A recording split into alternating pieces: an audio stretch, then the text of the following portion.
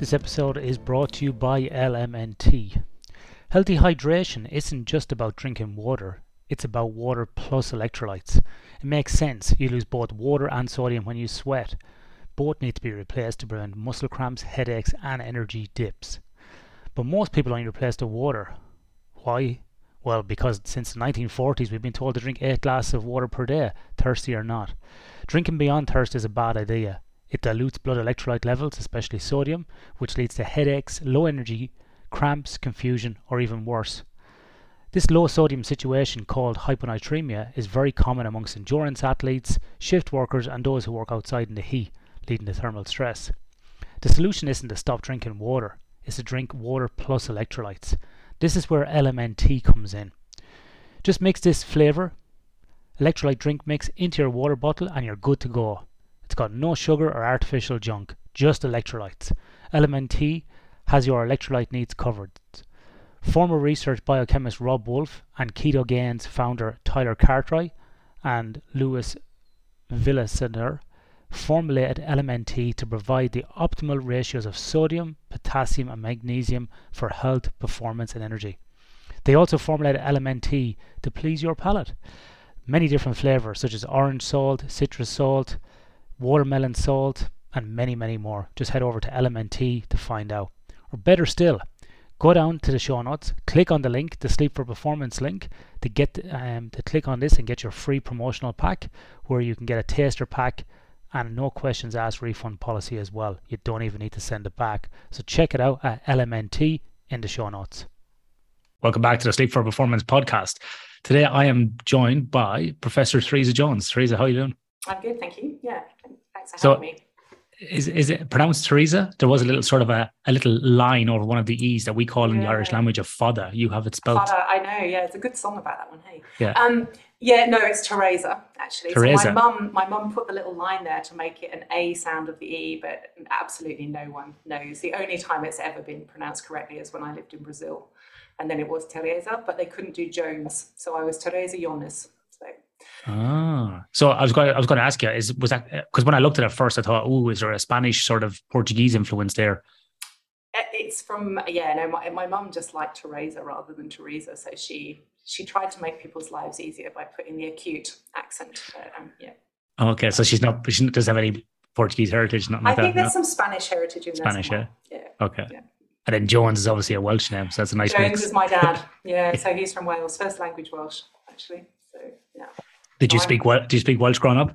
No, he didn't teach us, unfortunately. So my granny used to kind of talk to us, and then you get halfway through the sentence and think, hang on, I've only got half of that, and realise that she just puts Welsh words into English sentences. And so I learned a few, but get out I learned because of the dogs. Must stay. So other than that, no.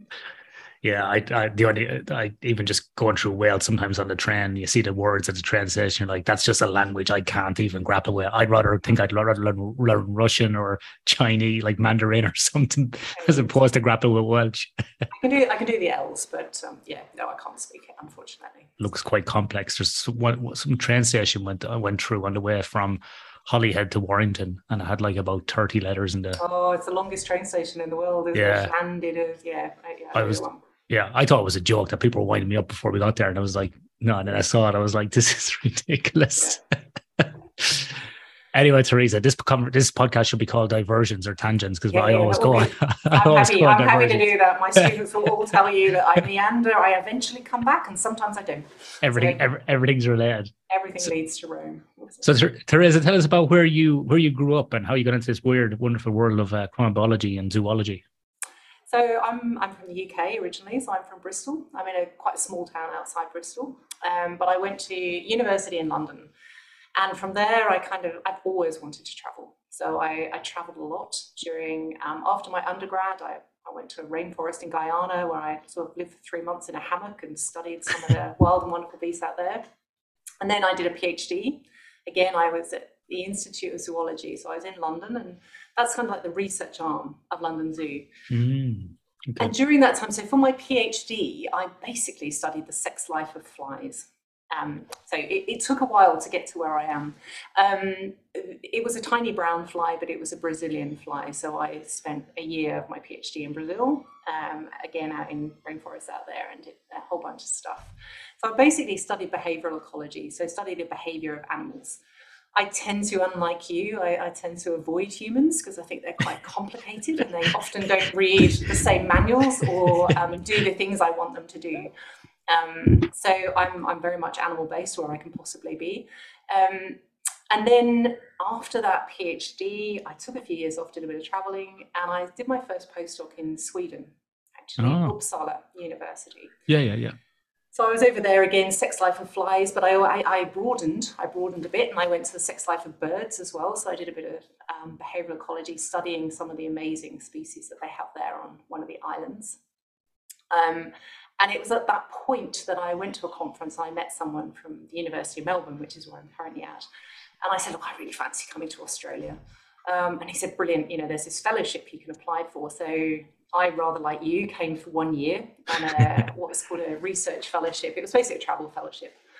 And I got here and I liked it, and B, I met someone, and I've been here for 20 years. So I studied initially behaviour of animals. I did a whole bunch of different things. I worked on lots of different species we have here in Australia. But I realised that was probably limited, and funding options were really quite limited, as they are across the world. And so I wanted to do something a bit more applied. And so it's really a story of serendipity. I met someone who was doing a research interview or a lectureship interview here at Melbourne, and he actually worked in humans and in IVF. And he said they'd noticed in IVF that many of the women that were coming in had, many of the women that they had came in, I'm just going to put my phone on to airplane mode as we go, had sleep issues. So, and they were kind of relating that to sleep issues, meaning they got up, looked at, had lights on, they were disrupted levels of melatonin, and they were thinking that maybe this was problematic. And so they were thinking that artificial light at night was having some biological effect on maybe things related, factors related to sleep, and then that could potentially affect reproduction. So melatonin, as I'm sure you know, melatonin is a chemical that we have in our bodies. It's often referred to as, the chemical of darkness. In humans, it peaks during the night, but it's sensitive to light. And when it peaks, we're more sleepy. Coles to Newcastle at this point for you. And obviously under light, its production declines. And so that can cause increases in activity and weakness. But the other thing that it does, melatonin is a powerful antioxidant. So rather like your raspberries and the antioxidants you get in raspberries, melatonin serves a similar function in humans anyway. But the interesting thing from my perspective is that melatonin is also an ancient hormone. And so I realized at that point that all of these things I was being told about humans, I could apply to other animals. And I thought, well, you know what, this is my applied link. Now I can take the sex life of flies and I can look at the sex life of flies with and without the lights on at night. And actually start investigating the impact more broadly on other animals and also plants. And as it turns out, bacteria, a whole suite of species have similar mechanisms, and melatonin is one of those drivers. So that's kind of where I started. So I think before we go any further, I just want to come back to, because there's lots there in that that overview. You could have just stopped me at any time. Stop. So I just wonder, what was your fascination like to study this at the very start? Like, why did you want to go and do zoology when you were younger? Did you have a fascination with the outdoors and life, or what got you into this? I love forests. I love being outside. It is my womb. That is my safe space to be in a forest. And I've always been interested in animals. This is going to sound really sick, but when I was really little, we have in the UK what we call crane flies here. Daddy longlegs, we call them in the UK, but longlegs, so crane flies. And I remember when I was about 6 or 7 saying to my mum, "Mum, what are they doing?" Because there were 2 crane flies stuck together. And she sort of went, we're not going to talk about that. And they were mating crane flies. And I realized at that point that was the only time you could actually catch them, because they were so preoccupied in mating that I could catch them and hold them. And I had this fascination with just observing what they were doing. And the other thing is I love travel. And I love being in new places where you get to see these incredible new species, and just sitting and watching the behavior of other animals other than humans for me. I just found a fascinating thing, and I love trying to work out what they were doing and why they were doing what they were. So you weren't like like a David Attenborough fan or Jane Goodall. It wasn't some sort of experience like that that you just naturally kind of went to it. Yeah, I mean, I am a David Attenborough fan, and I'm very much, but no, it was just, I don't know. There's a serenity and a peacefulness about just watching nature do its thing, and plants are a little bit less charismatic. Animals were my thing. It's a very appealing, maybe career change for me. You do get to go to some very nice places. Yes, I get to go to nice places. Yeah, but it's mainly city based. Yeah, that's the problem. No, I'm definitely I'm a nature and forest girl. But it's interesting you talk about that, because like I do feel like, and this is probably off topic here today, but I do feel like, well, it is like you were saying a minute ago, we might meander and come back. But I think that is somewhat of a problem that we have with sleep, which I want to touch on with you today as well, with animals, because obviously animals are in these habitats where they're in like forests or woodlands or, rainforests or on savannas, whatever it might be. And we as humans are in these urban environments. And from a human perspective, the more time we spend in these urban environments, or the more we're kind of concentrated in these cities, the less sleep we're having, the more metabolic issues we're having, the more health issues we're having. We've even seen recently in the Lancet report which was called The Value of Dying, just looking at death in society, that like life expectancy is actually going down. It's not going up, which is quite fascinating. And that's in Western countries, not in like developing countries or third world countries. And so, trying to work out cause and correlation is very difficult, obviously, with these things. But one of the things we are seeing is like rising obesity rates, rising anxiety, rising depression. But we also see as well in lots of studies that the more time people spend in connected with nature, like Ian McGilchrist's work recently talks about, things like being connected into nature and being connected like from a religious or spirituality point of view is very important, like for mental health and longevity and sort of overall health and well-being. So I think there's some kind of maybe crossover with the animal world and humans. Maybe we should be a bit more like them than we think. Yeah, I mean, animals have lots of stresses. I mean, they're trying to survive and find food and resources, so there are stress levels there. But I think that's my fascination and my love of being in nature, is that it's less complicated, actually, and it's less of an assault on your senses. I find being in a city, so I've just come back from overseas, and we were in Vanuatu, which was just the happiest people I've ever met, and just forests everywhere, and it's like everything else just drops away and you can just be, and there's less of a an acoustic assault on your ears, and visual stuff coming and going. Everything moves quickly, and I think that level of stress, I think, is very much about an urban environment, aside from any of the light and the other toxins, but just that frenetic pattern of life that we have. I mean, I think, animals, plants, whatever, they experience some of those stresses, but there's a simplicity to that, a simplicity and a dangerousness, right? Because you do have to find your dinner, you do have to find somewhere to live, and you do have to try and reproduce successfully. Otherwise, you go extinct as a family, but also potentially as a species.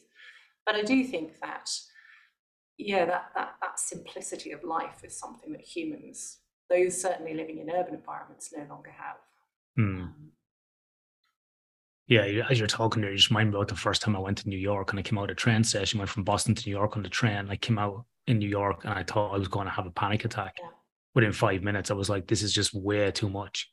I got to the hotel and I was like taking deep breaths. I was like, this is just, and it wasn't like, oh, wow, I'm in New York, I'm so excited. It was more like the pace of this is just not synchronizing with my body at the moment. This feels like I've been just catapulted into a different dimension. That's how I felt. And it took me a good 24 hours to synchronize to it. And whilst then I did have a good time for the time we were there, it would not be a place I would like to live in. That sort of level of, it was like everything got ratcheted up like 200% in me. And I was like, doesn't suit me. Like living here in Perth, it's like a big country town, and that's big enough for me. You know, Yeah. I can't even go to Sydney. I get panic attacks nearly. Like it's too much. So when you're talking about that, a lot of that has resonated with me personally as well, which I'm sure lots of other people would have the same experience. I had exactly the same experience in New York. I went for a conference a few years ago, and it was, look, it is an amazing city. Like, it really, you know, it's and I would say, you know, it's, what is it, the city that never sleeps, but it's just a city that never shuts up, right? Yeah, Like, it's constant just noise. constant. But there is something energizing about that for a short period of time. And I have to say, though, my place of peace was the Natural History Museum there. It's just the most amazing building. And I was like, okay, just leave me, I'm fine. But yeah, I'm completely with you. To be honest, so my partner is actually from Canberra, and I'm possibly one of the few, but I really like Canberra. I love it. I think you can get out into the bush really easily. It's a lovely city, and every time we come back to Melbourne, it's full on for me. It takes a few days just to get back into the Melbourne pace of life, which is a bit faster. I think we'll disagree on the Canberra thing there. I know. Honestly, it's some good wineries as well. So. I did some studies there as part of my PhD with the Australian Institute of Sport, and I was like, no, not for me. You get blue tongue livers in your garden, it's great. So actually, you probably do that in Perth. So yeah. So Teresa, you did find or the word co-chair and co-founder, I suppose, of the Australasian Dark Sky Alliance, which I recently came across, and I found this was a fascinating website, and has a podcast. I suppose would it be loosely associated with Dark Skies? Yeah, we have a number of different webinars and podcasts. Yeah. Can you tell us a little bit about what the goal of that organization is? Yeah, so ADSA, Australasian Dark Sky Alliance, was founded about 3 or 4 years ago now. The principal driver behind it was Marnie Ogg, who's just incredible. So she was the original CAO and one of the founding directors. There were 9 of us initially.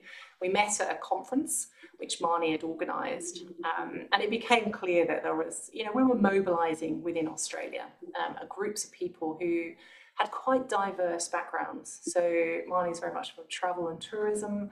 There were others there who were from the lighting industry. We had people from government and myself, and a few ecologists as well. So the idea behind the Dark Sky Alliance is really to increase awareness, to try and do things to promote dark sky awareness, promote, from my perspective, trying to reduce lighting, not just for human perspective, but actually extend it more broadly to the other species, basically, that we share the planet with. So we've done a number of events. We try and have information about things that are going on across Australia. And also we instigated ADSA Approved, which is a lighting approval system where companies can submit lights for different levels of dark sky awareness or sensitivity, if you like. So, and one of the things I really like about it is one of them was wildlife sensitive. So really trying to knock out some of those more dangerous colours of light, because all light is not the same. And blue light, as I'm sure you know, I'm sure many of the people that listen to you know, is potentially one of the more problematic in terms of the wavelength. So this wildlife sensitive lighting is largely amber, 2,700 Kelvin or below. And so that really is hopefully less problematic. It has less of an impact on melatonin and is potentially better. So yeah, ADSA really is trying to promote awareness and be an advocate for dark skies, and really trying to educate those people who want to be educated, but also trying to get the message more broadly. So we speak at different conferences or different talks where people really want us to. Yeah. And so you've done a number of research projects around this and collaborate with other people as well. And one that actually sort of drew my attention, because I'm dealing with it right at the moment. I call them the little brave bastards of the garden, the woolly wagtails. They walk around with their chest out and they fly up at you even when you're watering the grass and come at you. They're in the tree, chirping all night, 4 and 5 o'clock in the morning, all the way through. And you're thinking, oh my God, these things are driving me mad. And I came across your work on the wagtails that you had done with another person as well. I can't remember her name off the top of my head. Ashton Dickerson, my PhD. Ashton Dickerson, yeah. It was yourself and Michelle Hall, was it? Yeah. Yeah, and their names on it. And so I found this fascinating. So can you give us a bit of an overview of what these wagtails are doing at night, in terms of their behavior? Because I want to try and understand my nemesis in the garden at the moment. Yeah, so your nemesis in the garden is a male willy wagtail trying to get a mate, basically. So I live in a nightclub for wagtails. You are basically, yeah, and you should be very proud of yourself. So willy wagtails are, obviously they sing, and during the mating season, which might be a bit more protracted, so longer in Perth compared to maybe Melbourne, for example. During the mating season, males, they've got their little white brows, and they'll try and sing on a song post. So they stand on a song post and they sing their little hearts out. And what we think they're doing multiple things. They're probably defending their territory against other male invaders. They're defending their female potentially, but they're also trying to attract females. So what they're trying to do is increase their mating success. Kind of goes back to my original mating system stuff that I used to do. Now, what's interesting about it though is that they do that not the same every single night. So the amount of song that they have isn't the same every night, because of course nighttime is not the same across a month. We have a lunar variation in nighttime as well. And so under natural conditions, so if you've got a lovely dark area, willy wagtail males tend to sing more during very bright moonlight nights. And what we think is happening is that increases their visibility as well, because they're quite a visually attractive bird, as well as being, well, you don't think they're acoustically attractive, but to the females, they're very acoustically attractive. And so they're trying to increase the amount of time that they have to attract females, potentially at those sites. But that's what they're doing. It is a little nightclub, a willy wagtail nightclub. All right. And is this only happening in spring, or does it happen all year round, or is it what's the time period? So I know I might have to move out and do Airbnb for a few weeks. Yeah, it's not just, it's quite a long time period. So it's their breeding season, which here in Melbourne will be kind of September, possibly all the way through to about March, April. You could possibly get singing. It will peak during certain time periods. It's going to peak just prior to females laying their eggs and baby wagtails being born, because they're trying to increase the number of matings and females that they mate with. So if you move out, you probably want to get a timeshare somewhere about 6 months of the year. Move back into the apartment in the city. Back in the village, And so what's the impact then of artificial light at night? I think in lots of your work you call it ALAN, ALAN, artificial light at night. What's the impact of this artificial light, like street lighting or ambient light from houses, on this sort of process that these wagtails are doing? Yeah, so Ashton's PhD, she was really looking at the role of nocturnal song. So not all birds sing at night, actually. In fact, not very many do, but more than we used to think. What her research demonstrated is that when there was bright light, so when you had artificial light at night or ALAN, that relationship with the moon was masked a little bit. It was dampened. So it looked as though even on those bright moonlit nights, the wagtails weren't singing as much. Now, we don't definitively know why that is, but one of the things is it maybe made them a little bit too visible. So when you have a bright street light, you really do often end up with something that approximates daylight. That's very visible. That's highly visible. That means that things like visual predators can also see you, and the light is bright enough that their visual acuity would be such that maybe that increases your predation risk. So what was happening essentially was that light at night was masking some of the natural behaviour that we see in these wagtails, which for you might be a good thing, right? Because there'd be less males singing. Obviously not great for the males, because it means they're potentially messing up with their mating system. All right. And this is only from street lighting, so it's not from any ambient light from houses or cars or something like that? The site where we did it actually only had street lights, so it tended to be less. We tended to go into areas where there were more forested areas or fields, so we didn't have houses interfering with that. Basically any light that increases the visual landscape is going to potentially have an effect. All right, so a very technical question on that then, Teresa, is how was that measured? How was that song measured? We used automated audio recorders. So we just have a little recorder that we can put up. It's literally about 3 centimeters by 2 centimeters, and it just records the soundscape. So it records all of the sound over, in our case, it was a week to 2 week period. And then we just took those recordings, which you can imagine are thousands of hours of recording, and we used a program, an automated program, to extract the incidences of Willy Wagtail's song. Oh. And so that sounds really cool. And I thought, yeah, that's really quick. It's relatively quick, but it turns out individual male wagtails have individual songs. And so we had to put individual templates in. So they actually had their own individual speech, if you like, or song. So we used an individual template matching for each one, but we were able to extract all the incidences of male wagtails singing to about 95% confidence. So you could differentiate between which male wagtail, and did you give them names or numbers? What did you do? And they were numbers. Numbers. Oh, I didn't get the names. Did you have names yourself in the lab anyway? No, we tend not to. Actually, they do. A lot of bird people do. No, yeah, no. Tend to be numbers. Site numbers, because then you can allocate it straight back to the site. Yeah, okay, they're quite territorial actually as well. So they? Yeah, they're quite vicious, as you know, right? So they're quite brave. They're so brave. Yeah, they're cocky. I was here a few well, must have been probably in the last summer, and I was out spraying the yard, like the garden, and he just kept coming at me at the hose and attacking the hose and me. And I'm like, size, you're so brave, you little bastard, get away. His territory, you were invading. Yeah. It's my garden. No, if you want it, you need to pay the mortgage, my friend. Yeah.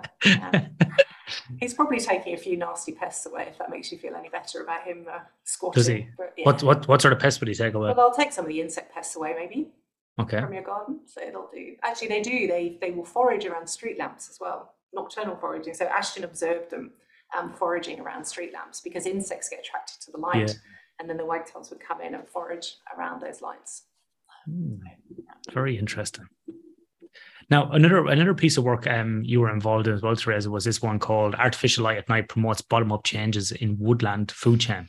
And this was beyond my pay grade, and I was looking at what the title kept catching me. I was like, even though I've got no idea what's going on in this study, because it's outside of my field, I was like, nice big words in here like tree morphology, net carbon gain, photosynthesis, and all this sort of stuff. I thought I'm just going to ask Teresa to explain this because I've got no idea. This is like artificial light promotes bottom-up changes in woodland food chain. Yeah, so this was a project by another PhD student of mine. So he's also now, so Ashton is qualified, so she's now a doctor. She's in Germany actually, in the Max Planck Institute doing some work over there. Ashton, this work that you're talking about is another one of my recently completed PhD students, Marty Lockett.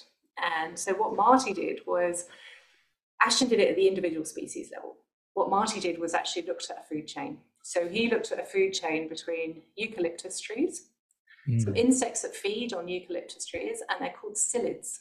Now you would know them as probably the little white spots that you see on the leaves of eucalyptus trees. I don't know if you've ever seen those. Yeah, those little white spots are actually sugary shell casing of this insect, the juvenile form of this insect called the psyllid. And so the little insects will pierce the leaf and they feed on the leaf and they excrete or secrete this sugary case. So that's the second species. And then the third species that Marty worked on, which is not in this paper that you're referring to, but is a bell miner. So again, you might know this is one that makes a kind of tinging bell sound, bird species. And they're interesting because they feed on the little sugary cases and they farm them. But they actually just take the case and they leave the little nymph, the little juvenile insect there, and then the juvenile makes another shell case and then the bell miner can come in and take it again. So they farm them. So what Marty did was actually look to see whether light at night affected all of these different levels in that food chain, and whether, like dominoes falling, you affect one in the food chain, whether it then affects. And what he found was no evidence at all that it affected the psyllids. They seem to be absolutely fine. But what he did find is some changes to photosynthesis, so the tree's ability to convert sunlight into energy. And so we find some differences at the levels of light that would be at artificial light at night. The trees were photosynthesizing during the night and producing differences then in growth and productivity. So a bit like humans, we're looking at that light as if like it was a signal from the day nearly.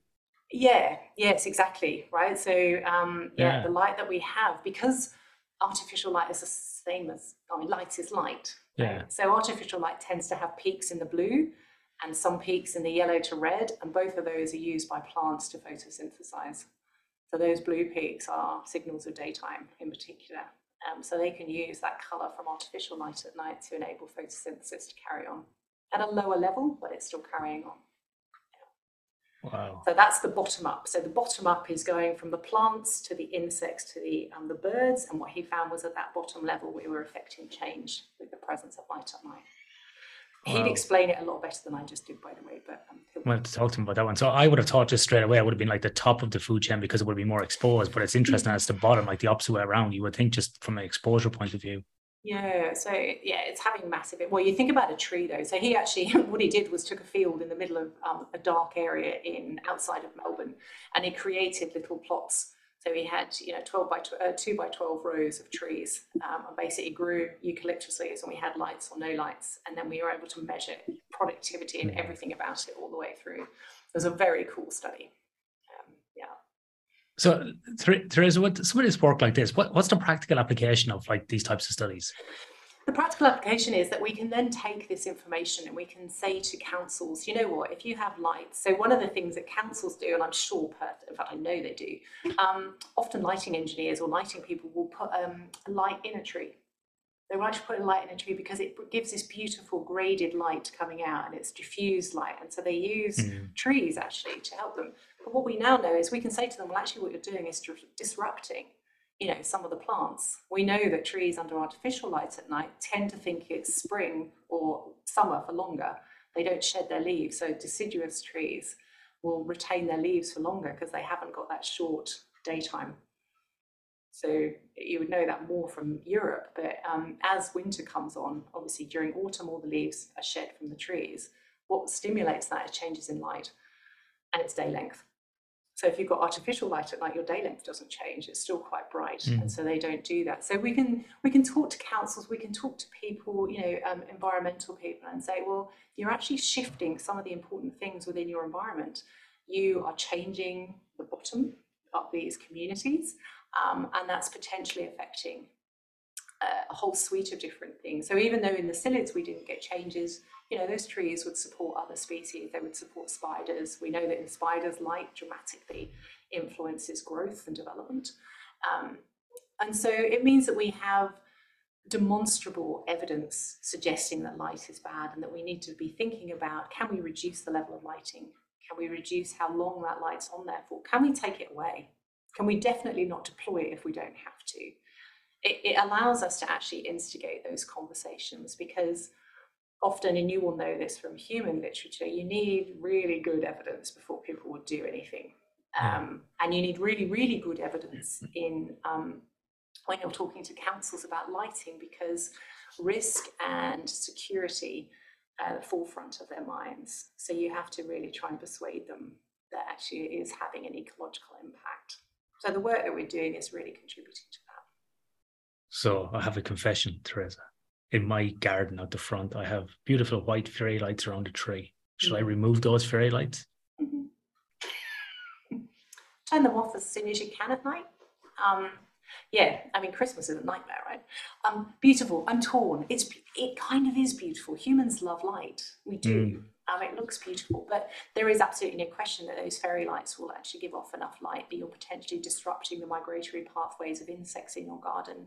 You're changing where animals will reside or not. You're illuminating bits of your garden and making them less habitable for some species.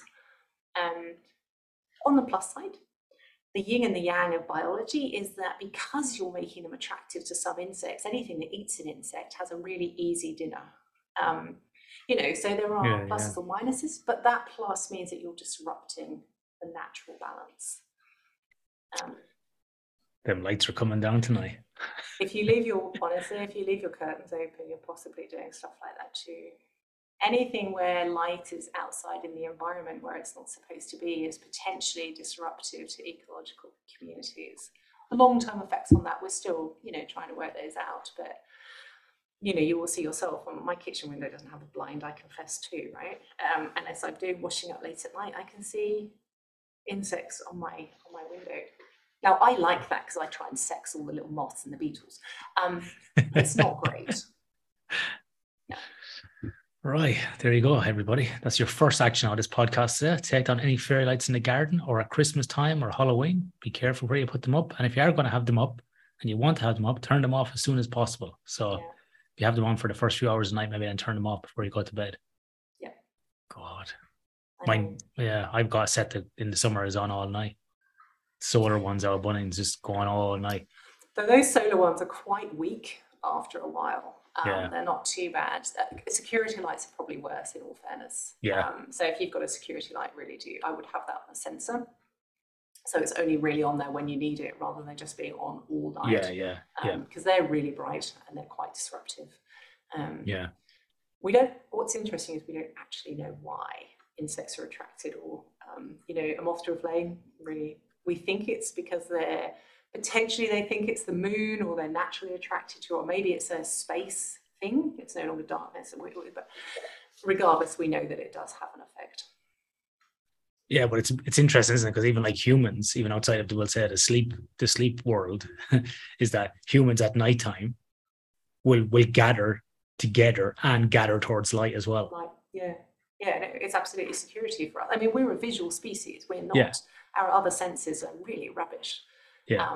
Our vision's not that great, but yeah. Do you know what's really interesting? Like as many people know, listen to this, I started my career out in the military, and then for years after that, I did lots of like ultra distance running. So like running 100 kilometers or 170 kilometers, and obviously you run through the night. So during the day, you run along and you're covering ground. You just kind of say hello to someone, you chat for a few minutes, whatever it is. The minute night happens, everybody bunches into packs of like 2 to 4 people. And even if you get separated and you're on your own, if you see somebody running because you've got lights on, you just want to go to that light. Yeah. And it's really interesting, even though the course is completely safe, there's marshals every like few kilometers, wherever it is, or plenty of, but when night falls, you just really want to gather up and bunch up together and be around that light. It's really fascinating to watch, and you just can't help yourself, but you want to be around it. Or you see lights in the distance and it kind of makes you run faster to that area. It's really interesting, like this kind of affinity we have to light at night. Yeah, I mean, like a safety thing. It is a safety thing, and it's because it is, our vision is the way that we can make sense of the world. If we are in darkness, it's really difficult to, we don't have particularly good sound abilities to, hear sound, and our smell is atrocious. Even compared to other primates, we're poor. We're absolutely rubbish compared to a dog or a cat. So that's what we have. Vision is our world. It is our world. That's how we make sense of it. Do you go faster at night? Because I always think I go faster at night. So if I'm running, I often run I don't run. 2 miles would be enough. But yeah, there's no speed difference. Not for those, because it was all like ultra racing in mountainous areas. So it was all off road. So it would depend on the terrain. Okay. So you're up and down mountains, and you're carrying a pack as well. So, and generally you're by nightfall on some of the races, you're like, 70, 80 Ks in. So you just don't have the ability to go faster, really. You're kind of just shuffling at that stage. Why does one do this? Well, it's interesting, because I was speaking about this last week on another podcast I have called Learning to Die, which is a kind of a philosophy history podcast. I interviewed somebody from the UK who worked with Channel 4 and BBC and so on. And her name is Miriam Francois, and she's a French-Irish lady who grew up in England, and she converted to Islam in her early 20s. And we were talking about, the Islamic faith, and we were talking then about different practices, and we're talking about, like in Christianity or Catholicism, it's like self-flagellation, with people like whipping themselves or kneeling on barbed wire and stuff like that. And a lot of people look at that and go, oh, why do you do it? And so people do it for spiritual practices to gain like a new level or a new, awakening or insight. I think to a certain degree, a lot of people are doing that in society as well, by running marathons, swimming, doing Ironmans. They're going through that physical, what did I go? Proxy self, what did I call it last week? I can't remember, like self-imposed self-flagellation, because to get to that realization or to break through and see what they're capable of doing, and they want to try and understand themselves more or gain some benefit from it. So anyway, that's definitely a side note from what we're talking about. No, I find that fascinating. Yeah, I mean, it's like, I mean, I'm assuming you achieve some sort of zen as you're doing it. It's the only way you get around, isn't it? Definitely get into flow states. Like and I've done polar ops once, where I've gone on meditation retreats that were silent, and you wouldn't do exercise, so you go from one extreme to the other. And it's really interesting, because I think in those experiences, I've done long distance ocean swimming as well, like out to 20 Ks. And I think in those experiences, you get to like a flow state and a zen state, if you want to call it that. But also as well, you understand a lot about who you are. you understand your weaknesses, you start questioning like what you're doing with your life to a certain degree, what you value, what you don't value. You start analyzing your own behaviors. It's like a self-imposed therapy session as well. So you always come out of one of those things, those events, learning a lot about yourself. And then when you do encounter, I find from doing martial arts, long distance running or long distance swimming, or pushing myself academically, when I do then come across a challenge, I go, well, I've pushed myself in all these different domains. What I'm facing today isn't such a big challenge, really, because I've done this physically, I've done this mentally, I've done this spiritually, whatever it might be. And it's not that I'm trying to tick boxes, but it's just pushing myself in different ways to understand myself. And then when you do get a problem, it's not insurmountable. You're kind of like, we'll apply kind of the same logic to this problem. We'll try and break it down. Interesting. Yeah. But I could be just the weird outlier. I don't know. But that's how I feel about it. Yeah. I think it's addictive as well, though, isn't it? It's that there's got to be an endorphin kick in there as well. And it's I did martial arts for a while, and even that's just, there's something about it. For the Zen night, I would never do a long distance running. I can run about 10K, and that's it for me. And even then, the dog looks at me and goes, "What are you doing?" Right? But swimming is the thing where I can get that Zen. I can process swimming. I like it.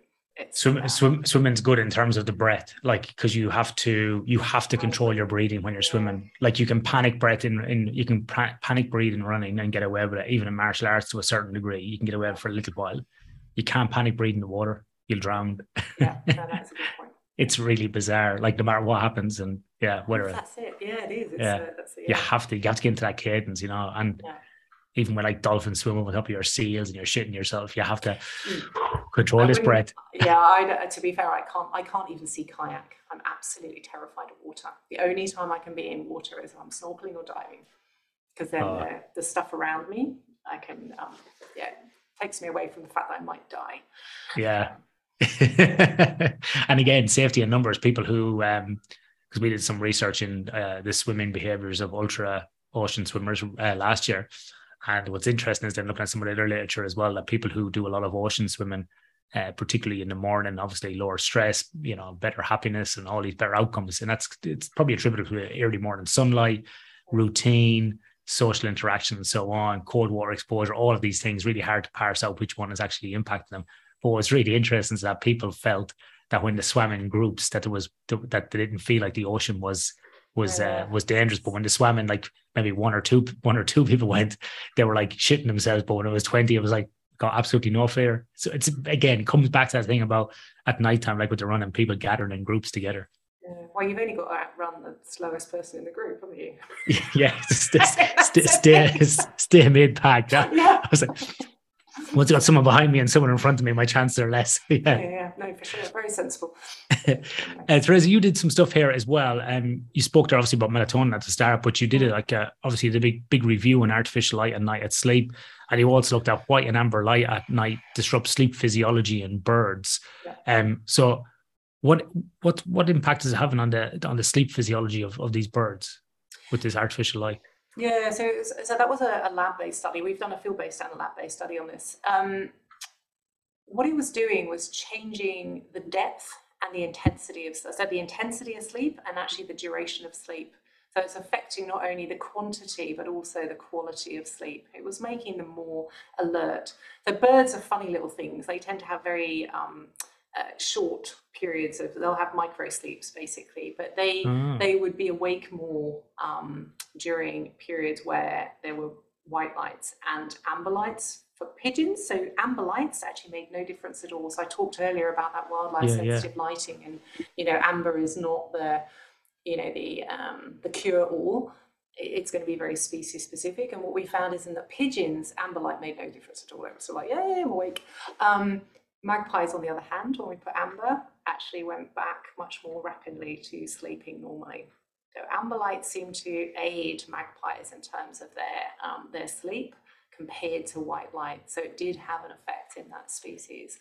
We don't really know why. We know that sensitivities to light differ, and sensitivities to particular colours of light differ across species. So we're never going to have one light that's perfectly safe for all wildlife, but there's going to be degrees, right? Did I hear that right? That amber light made magpies sleep more? Well, they kind of went back to a more normal sleeping pattern. So what we did when we say amber light, actually what we did was knocked out the blue. We used theatre filters. So the way that we did it was we had LED lights, which replicated, well, actually, they were real street lights, in fact. And then what we did with the amber is that we actually just put an amber filter. So we had a big amber peak, no blue, nothing else. And we used that and we monitored sleep under those conditions as well. Now for pigeons, nothing. Magpies, it did seem to make a difference. Yeah. How did you measure sleep in birds? And what I'm really interested in is the non-REM versus REM. How was that measured in birds? It's actually with in the brain. So we had probes in the brain. She did it. It's actually properly measuring sleep waves. So sensors really were on them. Yeah. So like a polysomnography for a bird, where you're looking at EEG of the brain. Mm-hmm. Yeah. How in the name of God do you get that onto them and keep them still? And how does that work? I didn't. We had a collaborator who did that. So you put it in, and then they sort of glue it on, and it's a plug, and then you remove it at the end, and it actually grows over. It's amazing. Oh, so you actually insert it into the head. It's not actually like a patch with a human. No, it actually goes inside it, but you can remove it. Yeah. Wow. But that was a colleague who does sleep research in animals that did that. That was not my. I hope. I do the behavior. So we measured. The other thing that we did actually with that study is we measured behavior. So we watched the animals as well. And the reason that we did that is obviously it's quite intrusive to do some of these sleep things. So what we wanted to do was say, well, can we correlate the behaviors that we see with patterns of sleep? So we did that in some swans, in the black swan. And what we found is that we actually could. And that's really good now, because that means we don't have to do intrusive stuff anymore. You can actually look at patterns of behavior and say, it might not be perfect, but it's a proxy measure for sleep. A really good proxy measure for sleep. So we use that to try and minimize any evasive behavior later too. Yeah. Who was the bird sort of sleep physiologist? Who did that? I'd be keen to talk to that person. He's great, actually. You should definitely interview him. Associate Professor John Lescue from La Trobe University. I'll talk to you about that offline. I had an email from about 4 minutes before we started this podcast. Yeah, because he did some stuff with a gentleman you might know from UWA who was in the same school as me of anatomy, physiology, human biology, a guy called Shane Maloney. I don't know. Shane? I don't. Okay. Yeah. Anyway, so he is definitely the person to talk to, and he would be hilarious to have an interview. Yeah, I've been having some conversations with him. That's fascinating. He's great. He's a fantastic sleep researcher, actually. So, Teresa, if we look at this work that you and your team have been doing, what would be the sort of takeaways you would say to people who are sitting at home, on the couch, maybe listening to this and thinking about what they could do at home to help the wildlife in their own sort of house ecosystem? What could they do in the next day or two to maybe improve this? Yeah, I think we've talked about a few of them, right? Really try and avoid letting any of the light that you need in your house for your own activities and feelings of safety and whatever it might be. Try and avoid that going out into the street. Try and avoid it going beyond the boundary of your house. So curtains where possible, or blinds. If you have security lights, do they need to be on all night? Can you have them on a censored or timed system so they're not there? So we actually provide the rest of the species we share our planet or your street with, the darkness that they require, not just those that are active at night, but those that are trying to sleep, right? So birds are trying to sleep in the trees outside, so your fairy lights may be disturbing the odd. Actually, do you know what? The wagtails may be singing because of your fairy lights, by the way, Ian. You're actually making your garden brighter. Really? So, maybe. They're coming down right now. Right now, they're coming down. He's out there, and he's right there in the garden. In the daytime, he's bouncing around. So I think just really minimize any light spill, and by that, it's keep light where you need it to be, and not beyond, and for no longer than you need it to be. And the other thing is, if you can use warmer colors of light rather than so there's warm white and cool white. If you can use warmer whites, for all the reasons that we use it for, trying to get to sleep, is exactly the same for the other species. The less blue, typically, the better. And that means the less white, the better. So if you can use warm whites and not those white or blue LED lights, then that's better. I would also encourage anyone, and I'm sure you've already said this, to make sure that their own computers and everything like that also blue shifts at night or goes into the red primary for a whole bunch of reasons. Fascinating. Absolutely brilliant. Yeah. Teresa, thank you very much for coming on today. If people want to follow your work, they want to fund you for a trip to Brazil, Hawaii, or any of these tropical islands, how can they get in touch with you? You can get in touch with me at the University of Melbourne, just on my email, Teresa, Teresa, @unimelb.edu.au, or they can just look up the Urban Light Lab. Urban Light Lab, yeah, which is excellent. Website. And is Urban Light Lab, are you active on like Instagram, Twitter, LinkedIn, any of those things? It is on Twitter, not on Instagram. Oh, I'm also on LinkedIn, actually. Yeah. On LinkedIn as well. Yeah. Very so good. Feel free. I won't be in contact for the next 10 days because I am going to Hawaii and we're going to be looking at light pollution over there. So it's very exciting. Terrible. Now, you've all heard of how hard it is in academia. So I want you all to take a moment and pause and reflect how unfortunate Teresa is has to go away on this terrible field trip for 10 days. No comment. Not fair. Teresa, thank you very much for your time. No worries. Cheers.